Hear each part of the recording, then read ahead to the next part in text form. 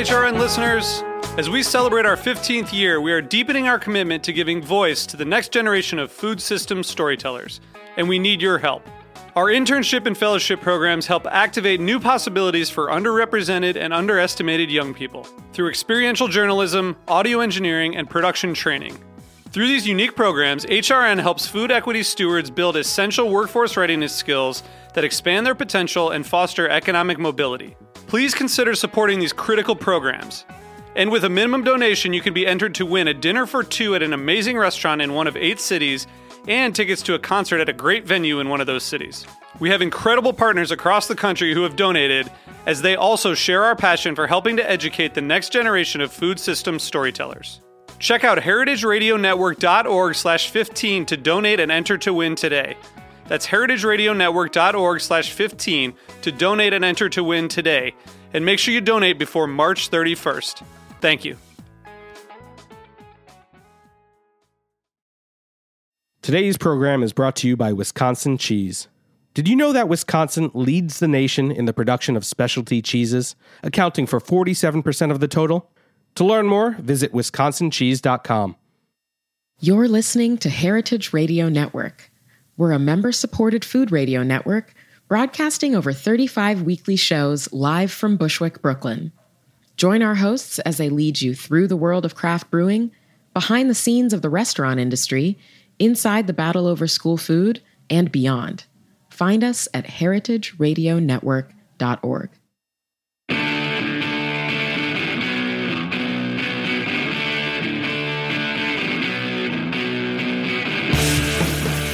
Greetings, fellow mortals. I bring you news from the dairy industry. Yeah, it's me. It's Katie Kiefer. And this is What Doesn't Kill You, Food Industry Insights. We're going to go back to the dairy series. I took a little break there. I don't know if anybody noticed. Probably not, because you probably don't listen live. But I was gone for a couple weeks touring cattle country in northern Italy, among other things, looking at the fabled Piedmontese cattle and consuming vast amounts of Italian beef. It was really fantastic. But anyway, to go back to our dairy series, which we've been doing since the beginning of the year.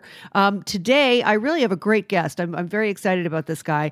His name is Gary Genske. He is the founder and managing partner of Genske, Mulder and Company, which is a 3-office firm that specializes in dairy farm accounting and tax and estate planning for about 500 dairy farms that together produce approximately 12% of the nation's milk supply in 31 states from Hawaii to New York. He's also a partner in a dairy farm in Roswell, New Mexico, where they milk 2,000 cows daily, and acting in his capacity as board member and lobbyist of the National Dairy Producers Organization. That's the hat that he's wearing today in this interview. He's also a managing member of 100% USA Milk, a limited liability corporation. He lectures for the dairy industry, and he is an accounting expert, witness in legal disputes and at trials. So this is the man, okay? This is the man.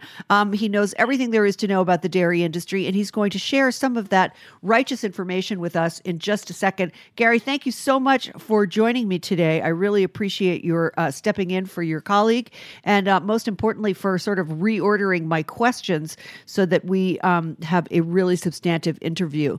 So thanks a million for joining us. Well, it's my pleasure, and any chance I get, I stand up for the dairy producer. You a righteous man. Here we are today. And, I think a lot of dairy people are listening to these shows because there is so little exposure in mainstream media to what's happening to the dairy industry nationwide.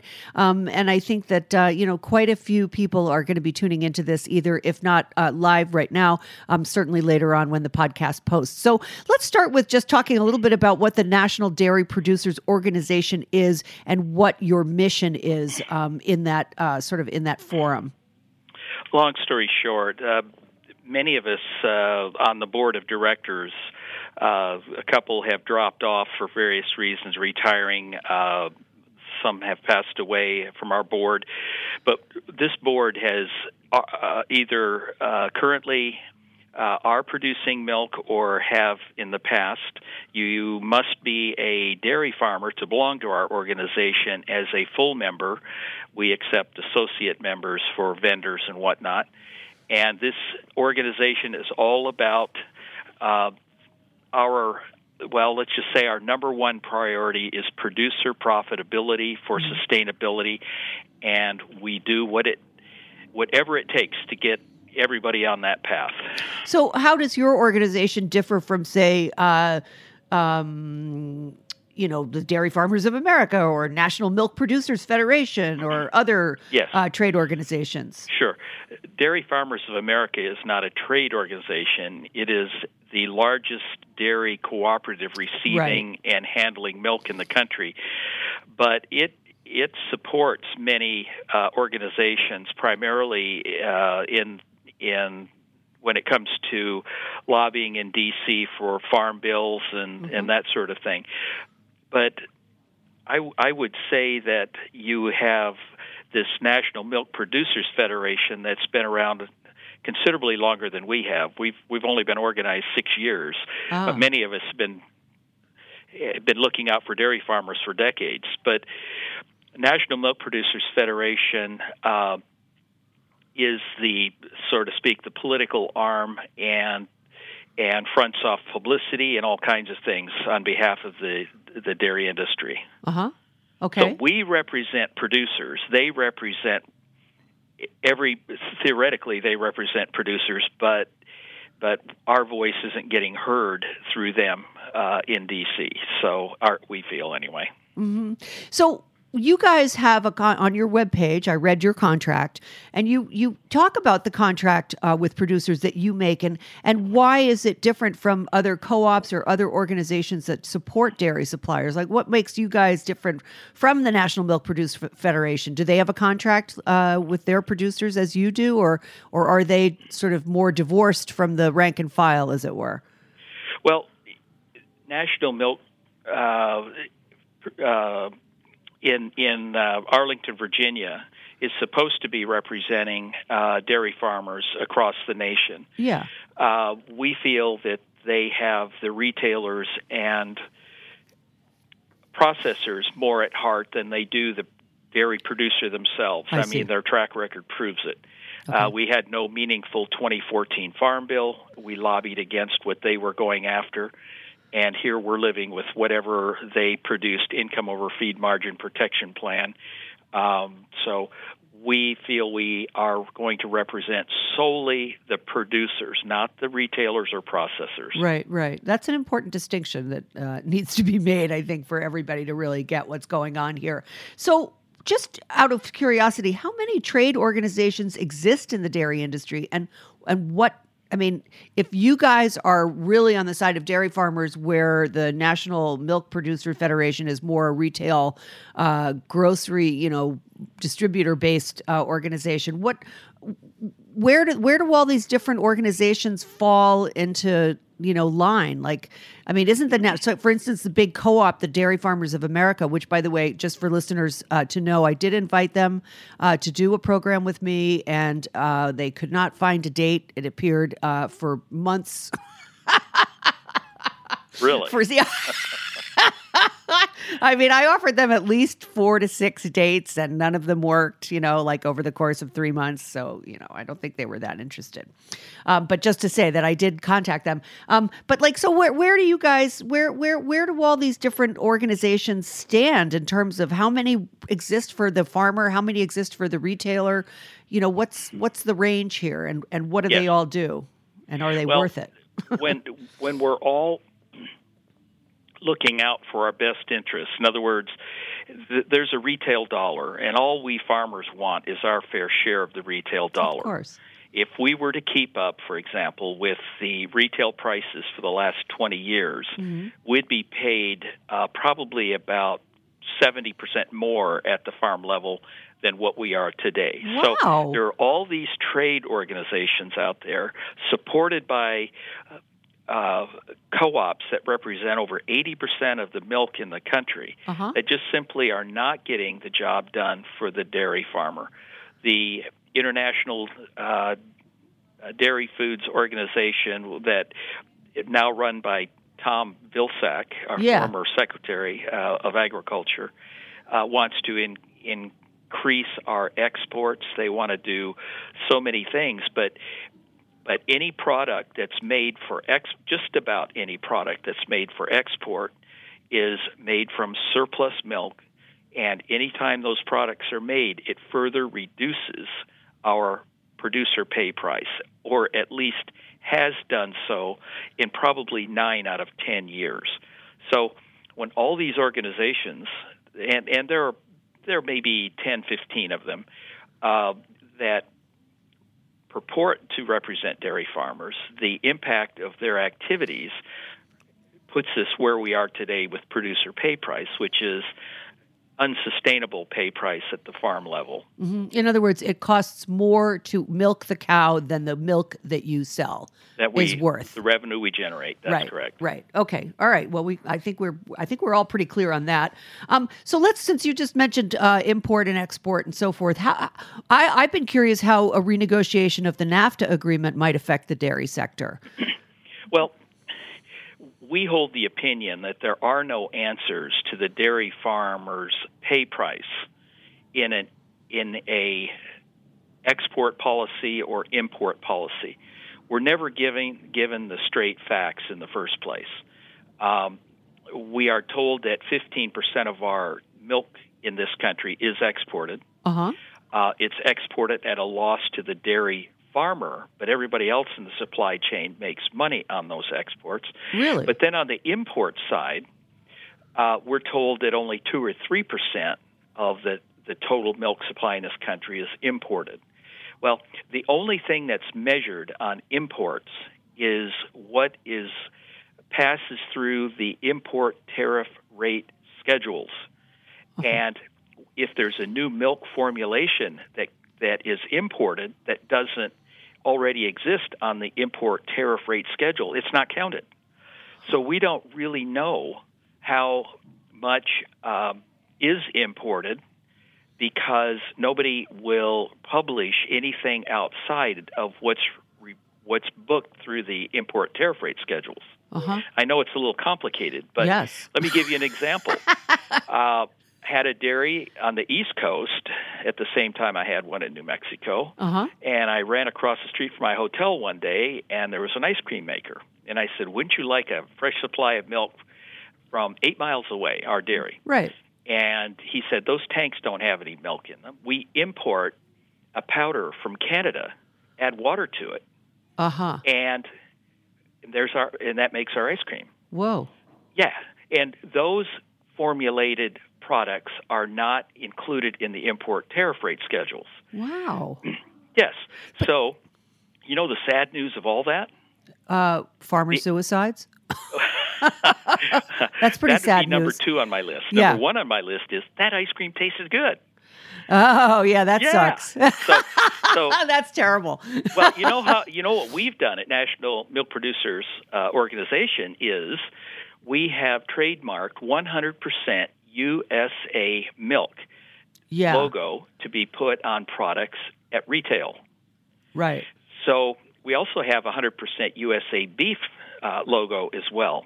I won't even get into all the beef country of origin labeling issues we've had. I've actually covered that quite a bit. But yes, absolutely. I mean, I think that's an ongoing and enormous problem. I even talked about it on Dr. Oz because I was a guest on that show recently. But anyway, yeah, we need to bring back country of origin labeling. But just one final thought on this is DFA picks up my milk every day, Dairy Farmers of America. Right. They handle 1/3 of the milk in the country. Yeah. So I go to them and I said, why don't we use this 100% USA trademark on all your products? Because research shows that 1/4 of the people would pay 20% more for a product, comparable product, that wears that label versus one that doesn't.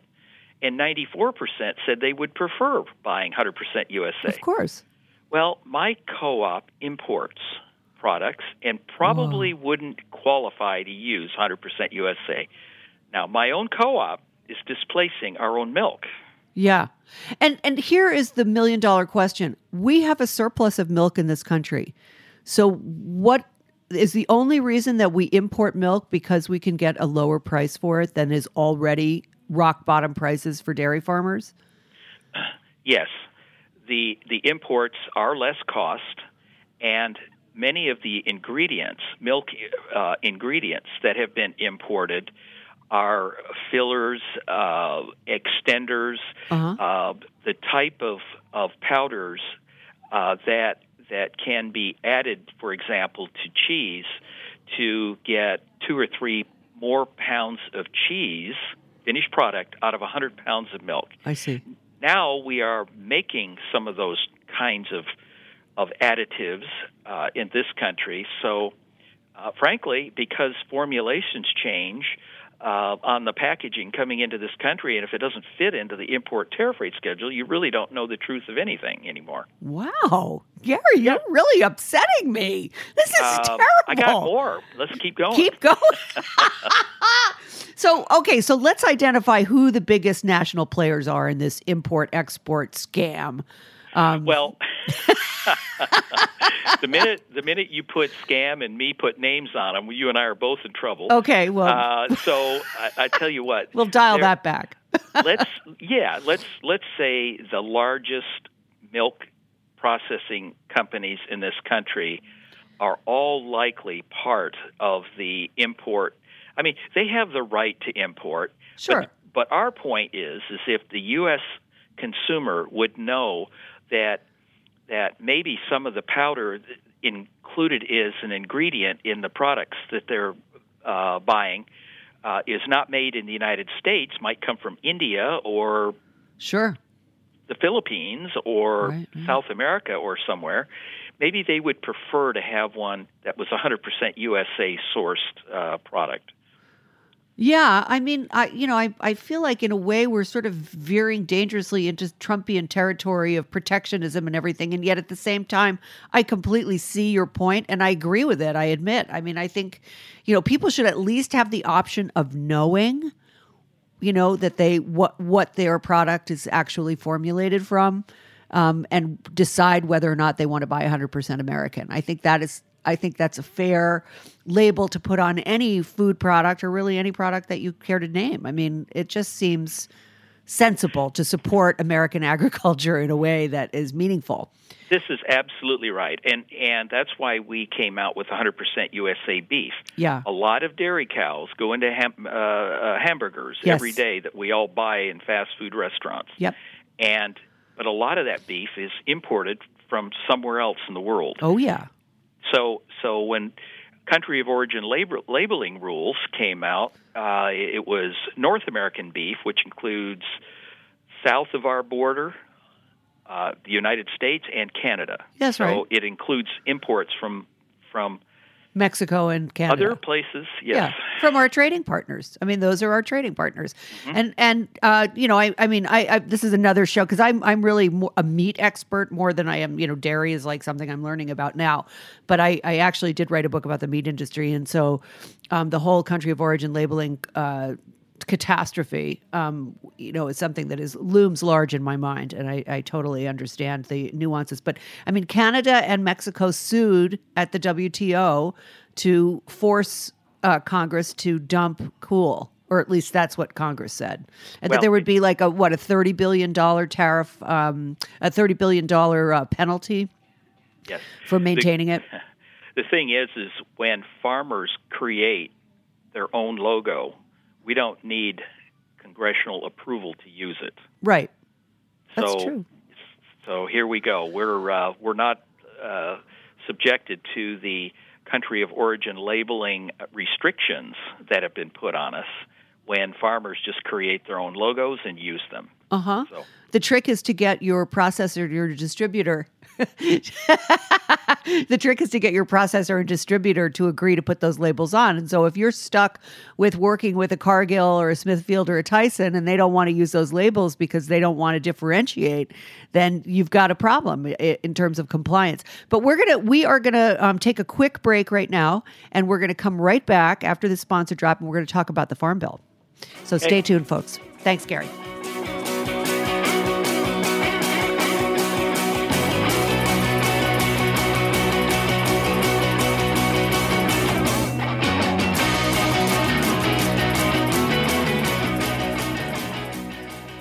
Today's program was brought to you by Wisconsin Cheese. What do you think of when you hear Wisconsin cheese? For me, I think cheese curds. Delicious, fresh and squeaky cheese curds. Or deep-fried cheese curds. Cheese curds literally any way, anytime, any place. I think about Andy Hatch and Uplands Cheese, the farmstead cheese company behind Pleasant Ridge Reserve. I think of delicious stinky Limburger and its long storied history. I think of Dunbarton Blue, made by master cheesemaker Chris Raleigh.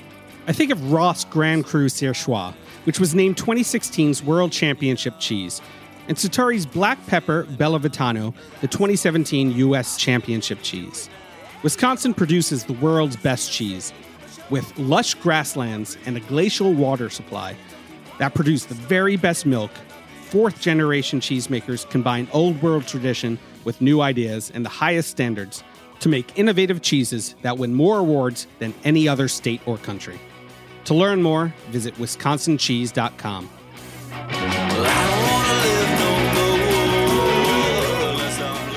I love Wisconsin cheese myself. Anyway, this is What Doesn't Kill You, Food Industry Insights. I'm your host, Katie Kiefer. We're chatting with Gary Genske today.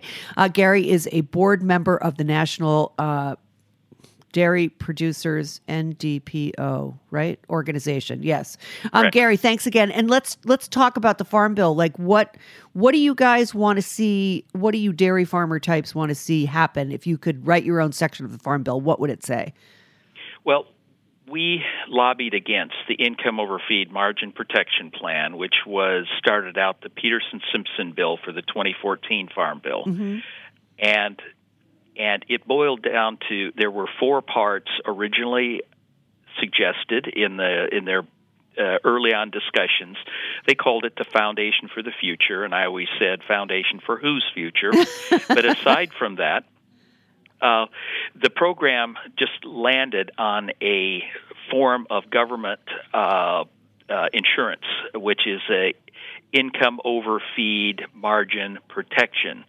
Well, I lobbied against it, wrote against it. Our organization literally made trips into D.C., talked to most of the major House and Senate Ag Committee folks, told them that it was not going to be of any impact on sustainable milk prices for dairy farmers. Mm-hmm. We didn't get our way.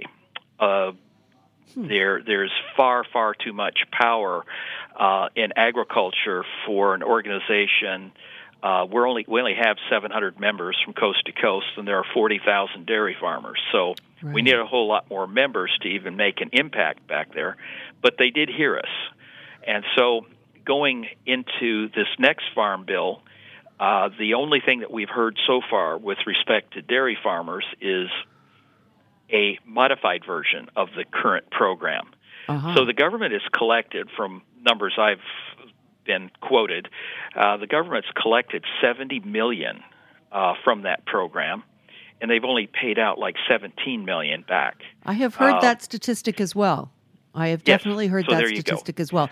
I'm still struggling to understand exactly. So income over feed So in other words, whatever you pay for feed, I'm terrible at math, and I really struggle with these concepts. So whatever you pay for feed is put against the income that you receive. Correct. And so the margin above that is essentially considered profit? Or you're insured a certain amount of that? Sure. Feed generally, historically, over the decades, has been approximately 50% of revenue. Yeah. So if we have a $15 per hundredweight milk price today, and there's a $7.50 feed cost, there's a $7.50 margin. Right. Well, and you can insure that margin. So if milk prices drop and you don't have a $7.50 margin, and you paid for that insurance protection, then you'd be paid like from a crop insurance type of an issue. So very, very little has been paid out, and for you to get anything out of that program, it almost has to be conditions that no dairy farmer will survive. Well, what is the explanation for why this insurance program has failed to cover those margin costs? How do they explain let's not giving you your money? Let's just say that they've not covered an adequate margin. Right. Cullen Peterson from Minnesota has admitted going into this farm bill that the current farm bill as is has not worked at all. He was the author of the 2014 farm bill passed in February 15 of 2015. So he's admitted that it hasn't worked, but that's all we hear so far in our farm bill is that there'll be an updated, little better version of that kind of program. And again, that's why our organization, this is one reason why our organization just does not expect Congress to hold the key to our sustainable milk price. So then the question would be is, okay, well, what is the answer? And if you don't mind, I'll go right off into that. You go right ahead and answer that question, Gary. I am on the edge of my seat. I'm not kidding. Well, I want to hear 80% of the milk in this country pass through upwards of 100 cooperatives. Cooperatives are an organization that will receive our milk and market it on behalf of the farmer. That's right. Dairy Farmers of America, my co-op, for example, receives my milk and is obligated under my contract to market my milk. And we all know what the definition of marketing is, and I won't get into too much of that at the moment. But what goes along with that is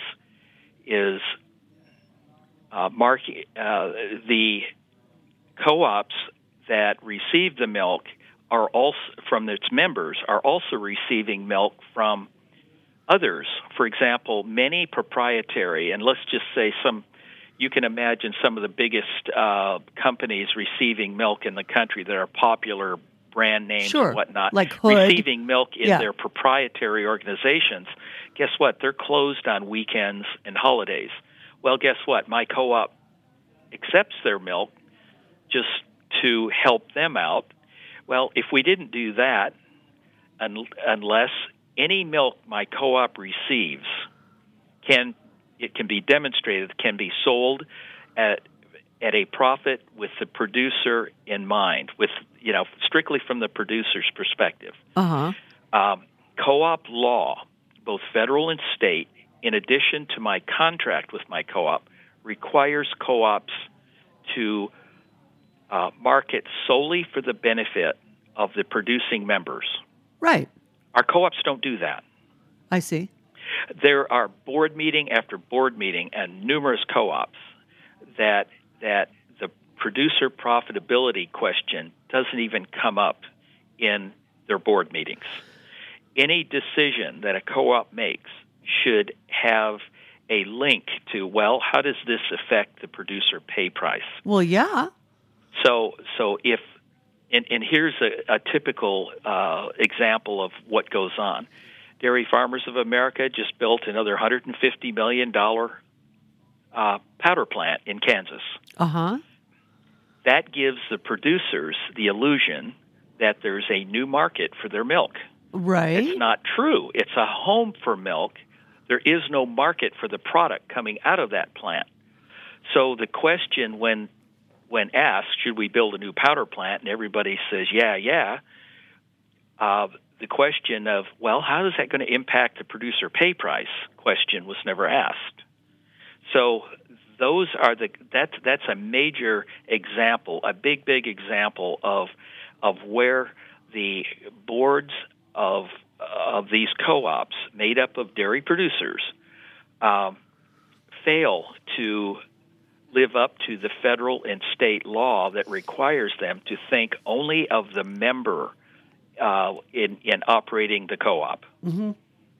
So there's just a big failure there, and we feel at NDPO that if we were to focus on modifying the way co-ops do business according to federal and state law and the contracts they've made with their producers, the co-ops themselves would modify the way they do business to return sustainability to the prices received by dairy farmers. Yeah. I mean, I'm gobsmacked by this whole discussion because, the Dairy Farmers of America, okay, that's one story, but you're describing, literally more than a dozen other organizations that are all, from what you're saying, essentially they're killing the goose that lays the golden egg. I guess Yes. because they can buy cheaper product from abroad and, in powder form and reconstitute it and sell it into various production models, like ice cream and cheese and so forth. And why would any co-op, and they are importing these products, why would any co-op looking out for the best interests of its members import anything? Yeah, exactly. When there's a surplus of milk in this country. And they're doing it. And people are dumping milk. I mean, milk is being dumped all the time, as I understand it. There's milk being dumped only because there's a large amount of milk at times that they don't know what to do with. Right. I mean, they could pay $4 or $5. They could pay a third of its value and haul it somewhere else. But even the product that's made, once it's hauled there, ends up being a product that further reduces pay price. So they say, well, might as well just get rid of it. But see, that leads right into poor management of receiving milk. I mean, why would a co-op receive milk when it doesn't have a place to profitably sell it? Any company anywhere, Ford, General Motors, computer maker, anybody who makes more than what can profitably be sold. And our co-ops are supposed to control that. Right. According to federal and state law, and the contract that I have with my co-op specifically says marketing. Now, let me just say something about marketing. Out of my old marketing textbook, there was a good little way to explain it. Inside of any organization that says we're going to make widgets, so included in that process is manufacturing, equipment, space, rent, employees. Yeah. All these are labels, marketing. All these labels should be put on a white ball, and you juggle all these balls to try to keep the organization alive, profitable, and thriving. But on one ball, it's a green ball, the word profit, and you never drop the profit ball. Uh-huh. And the profit isn't the co-op's profit. Law requires that it's the member's profit the co-op thinks about. Yeah. And that's not getting done. I'm just, I'm, as you can see, I am rarely speechless, but I am speechless now. No, I find this incomprehensible. So in other words, all of these dairy farmers, all 40,000 of them are paying their dues. They're paying into these insurance programs, like the $70 million that we were talking about a couple minutes ago, of which they've gotten $17 million back. That's not free. They pay for that insurance. So they've paid $70 million and they've gotten $17 million back. So that's something that's on, I suppose, the USDA. But the rest of this stuff is on these various organizations that purport to support dairy farmers and yet somehow have failed to regulate the production of milk, the supply stream of milk, to the point where it is now more expensive to produce the milk than the revenue that you derive from it. I think that sums up our conversation here pretty well, right? Well, what does OPEC do? Yeah, right. Too much oil. Too much oil, they throttle back on production. But how do you throttle back on production with cows? Like, that is a question. Glad you brought that up. Okay, I'm glad I did do that. Our marketing function inside of each co-op? I'm not going to tell my co-op, I'm not going to tell Land O'Lakes, I'm not going to tell Kraft, I'm not going to tell anybody how to do that. They all know what to do to profitably handle the milk that they're accountable for. So I don't have to go to all 100 co-ops and say, this is what you're going to have to do. Like somebody would like the government to push that down on everybody. You see, that becomes the problem. How can the government have one answer for all businesses? They can't. Right. So let's just get the producers to fix their own problem. In the organization that they're producing their milk for, that says they'll market their milk, and marketing is a function of deriving a profit, a desired level of profit. And if they're not doing that, they're not doing their job. So let's get them to all do their job. Yeah, well, that seems to be the $1 million issue. I keep going back to that analogy. I'm sorry. So would you say, because what we're talking about is like the co-ops are supposed to be telling farmers when to throttle back, when to push forward. Would you say that dairy farmers are their own best advocates in this, or their own worst enemies with working with the co-ops? I feel like the dairy farmers seem to be sort of hapless, kind of, they just kind of go along, and they don't seem to be taking much control over these organizations that are meant to serve them. And I'm curious about why they seem so helpless. I have lectured on these over the last 2 weeks in Oregon, New Mexico, and Arizona. Yeah. And the fact is, we can, and most co-ops will tell their members, just get more efficient, and you'll make it. Well, you know what? You can't get much more efficient. You got the best producers in the world now trying to hang on with low price. Yeah. The point, the most important part is that our co-ops should be marketing to get us back a sustainable milk price. It's in the existing retail dollar. We just don't get it. We don't get our fair share of the retail dollar because we don't have anybody in D.C. Saying, "Hey, the farmers need their fair share of this. Let's go for it." In Canada. Okay, I was going to ask you about Canada because they seem to have no problem with this. Well, and let me tell you why. Is because the government in Canada supports agriculture. Right. In a way you cannot believe. They will meet with the government itself, will meet with producers, processors, retailers, and producers to quarterly to determine how much milk should be in the pipeline for the next quarter. Wow. And that's the way they do business there. Right. Agriculture and farming is a very important commodity and industry in Canada, and their actions show it. You're absolutely right. Producers in Canada are paid almost double what we are, and at this time, and they do not have a decline in milk sales. Right. So what's wrong? What's wrong with this? We don't have a government behind the producers in this country like they do in Canada. But again, we control by members on boards of directors, our co-ops. They're just simply not doing the job. That most producers leave their that are on boards leave those meetings thinking they're doing a good job. Well, they haven't been told what their primary responsibilities are to their members, is to make their members' price sustainable, not make the co-op money. Right. But doesn't the USDA set like a base price for milk? Like, isn't there? There is, right? Okay, so well, let me why can't explain that be better? Yeah. Less than 1% of milk in this country is traded in the way of cheese at the Chicago Mercantile Exchange daily between our milk buying customers, between themselves. That sets the basis for the federal milk marketing order price, minimum monthly price announcements. Huh. In other words, our customers are starting out the formula that prices all milk in the country. I see. So in other words, this is the fox guarding the hen house. I can't believe how many of these cliches I can come up with here. It's just like amazing.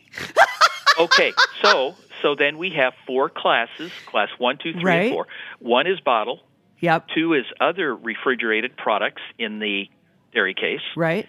3 and 4 is what you do with milk when you have to make long-lived products, like class 3 is cheese, class 4 is butter and powder.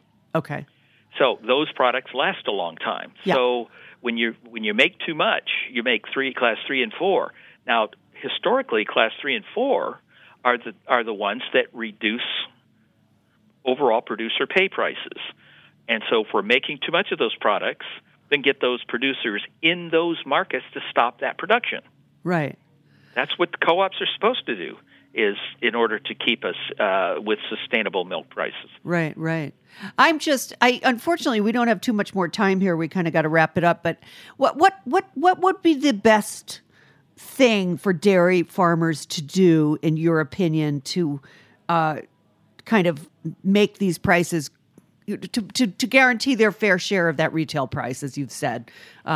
What are their options there? Is it just leaning on their co-ops to do a better job of protecting them, or is it to work with the USDA on changing the way milk prices are set? Or what are the other options? I don't really see any other, but you are an expert and I am not. Well, again, asking the government for any help at all is fruitless. The government cannot help us at the detriment of all the milk buyers. I mean, just step back and think about that. Okay, farmers, we're going to help you. Oh, by the way, Kraft and Leprino and DFA, oh, by the way, your milk's going to cost you more. Goodbye. No, that is never going to work. And so you're not going to get the government to step in and help one segment of a whole industry at the expense of somebody else. So you hit the nail on the head. The dairy farmers must know who represents them on these boards. Yeah. And have the board member go to these meetings and insist that the co-op operate in accordance with federal and state law. And if they just simply did that, everybody's going to say, oh, my goodness, we're not doing that? And guess what? They're going to have to find out sooner or later that when only the members' profitability is what they should be talking about, things will change, and they'll change in a big hurry. So that seems like a pretty easy solution, Gary. Well, aren't we just asking people to do the job they're sent in on these boards to do? Well, yeah, but I mean, it's like obviously they don't want to, or they'd be doing it. Well, they don't know what their responsibilities are. And I know a lot of these board members. They just simply are just kind of like, whoa, are you serious? Wow. Yes. But see, the co-op corporate folks obviously aren't informing board members of their responsibility. Remember, these board members are not PhDs in marketing, in sales, in product development on the board. They're farmers. They jump off their tractors, jump in their pickups, run to a board meeting. The outline is laid out in front of them of the agenda, and they're sold whatever it is that wants to be done. They go home thinking they did a good job. Whoa. When in fact, every single item on that agenda should have given them some indication that it'll sustain or improve the producer pay price. Mm-hmm. And that never happens. Never happens. Mm-hmm. And it's really it comes down to regulating supply and demand, essentially. Well, again, let's just say between you and me and the fence post, it is all about that. But I can't tell a co-op, I can't tell DFA how to do it, because they've got so many commitments and so many other things. But they can sure approach decision-making with their members in mind. And they don't do that now. Well, it seems like the results of where we are proves it. Yeah. Well, it seems like their minds are on things like really fancy new corporate offices and six-figure salaries for their board members. I mean, that's kind of what I saw, when I started looking into this. Let's say millions for their corporate folks. Yeah, that's what I mean. Not their board members, their corporate. You can't even get me started. We don't have enough time for all that. We'll have another shot at this, Gary. I can tell. I unfortunately have to wrap this up. I want to say thanks so much to Wisconsin Cheese, my sponsor for today. And Gary, thank you so much for helping us understand, what is both incredibly simple, the way you laid it out, and yet obviously very difficult to achieve and very complex in the sort of execution. So I appreciate you laying open some of these nooks and crannies in the dairy industry, and I really hope that farmers start taking more control over this, because I like I said, I just feel like people are kind of hapless victims.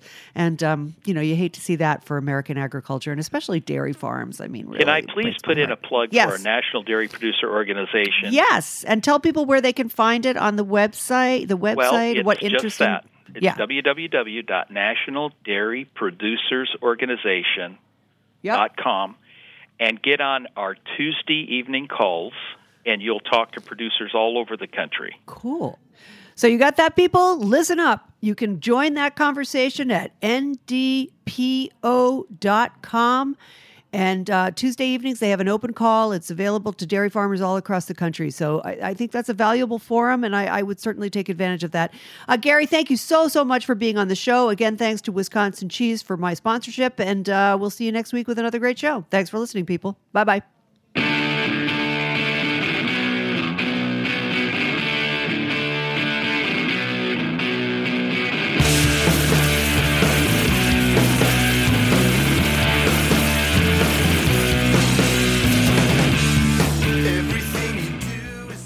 Thanks for listening to Heritage Radio Network, food radio supported by you.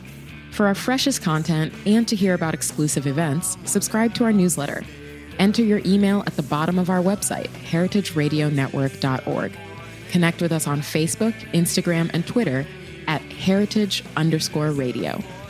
Heritage Radio Network is a nonprofit organization driving conversations to make the world a better, fairer, more delicious place. And we couldn't do it without support from listeners like you. Want to be a part of the food world's most innovative community? Rate the shows you like, tell your friends, and please join our community by becoming a member. Just click on the beating heart at the top right of our homepage. Thanks for listening. Searching for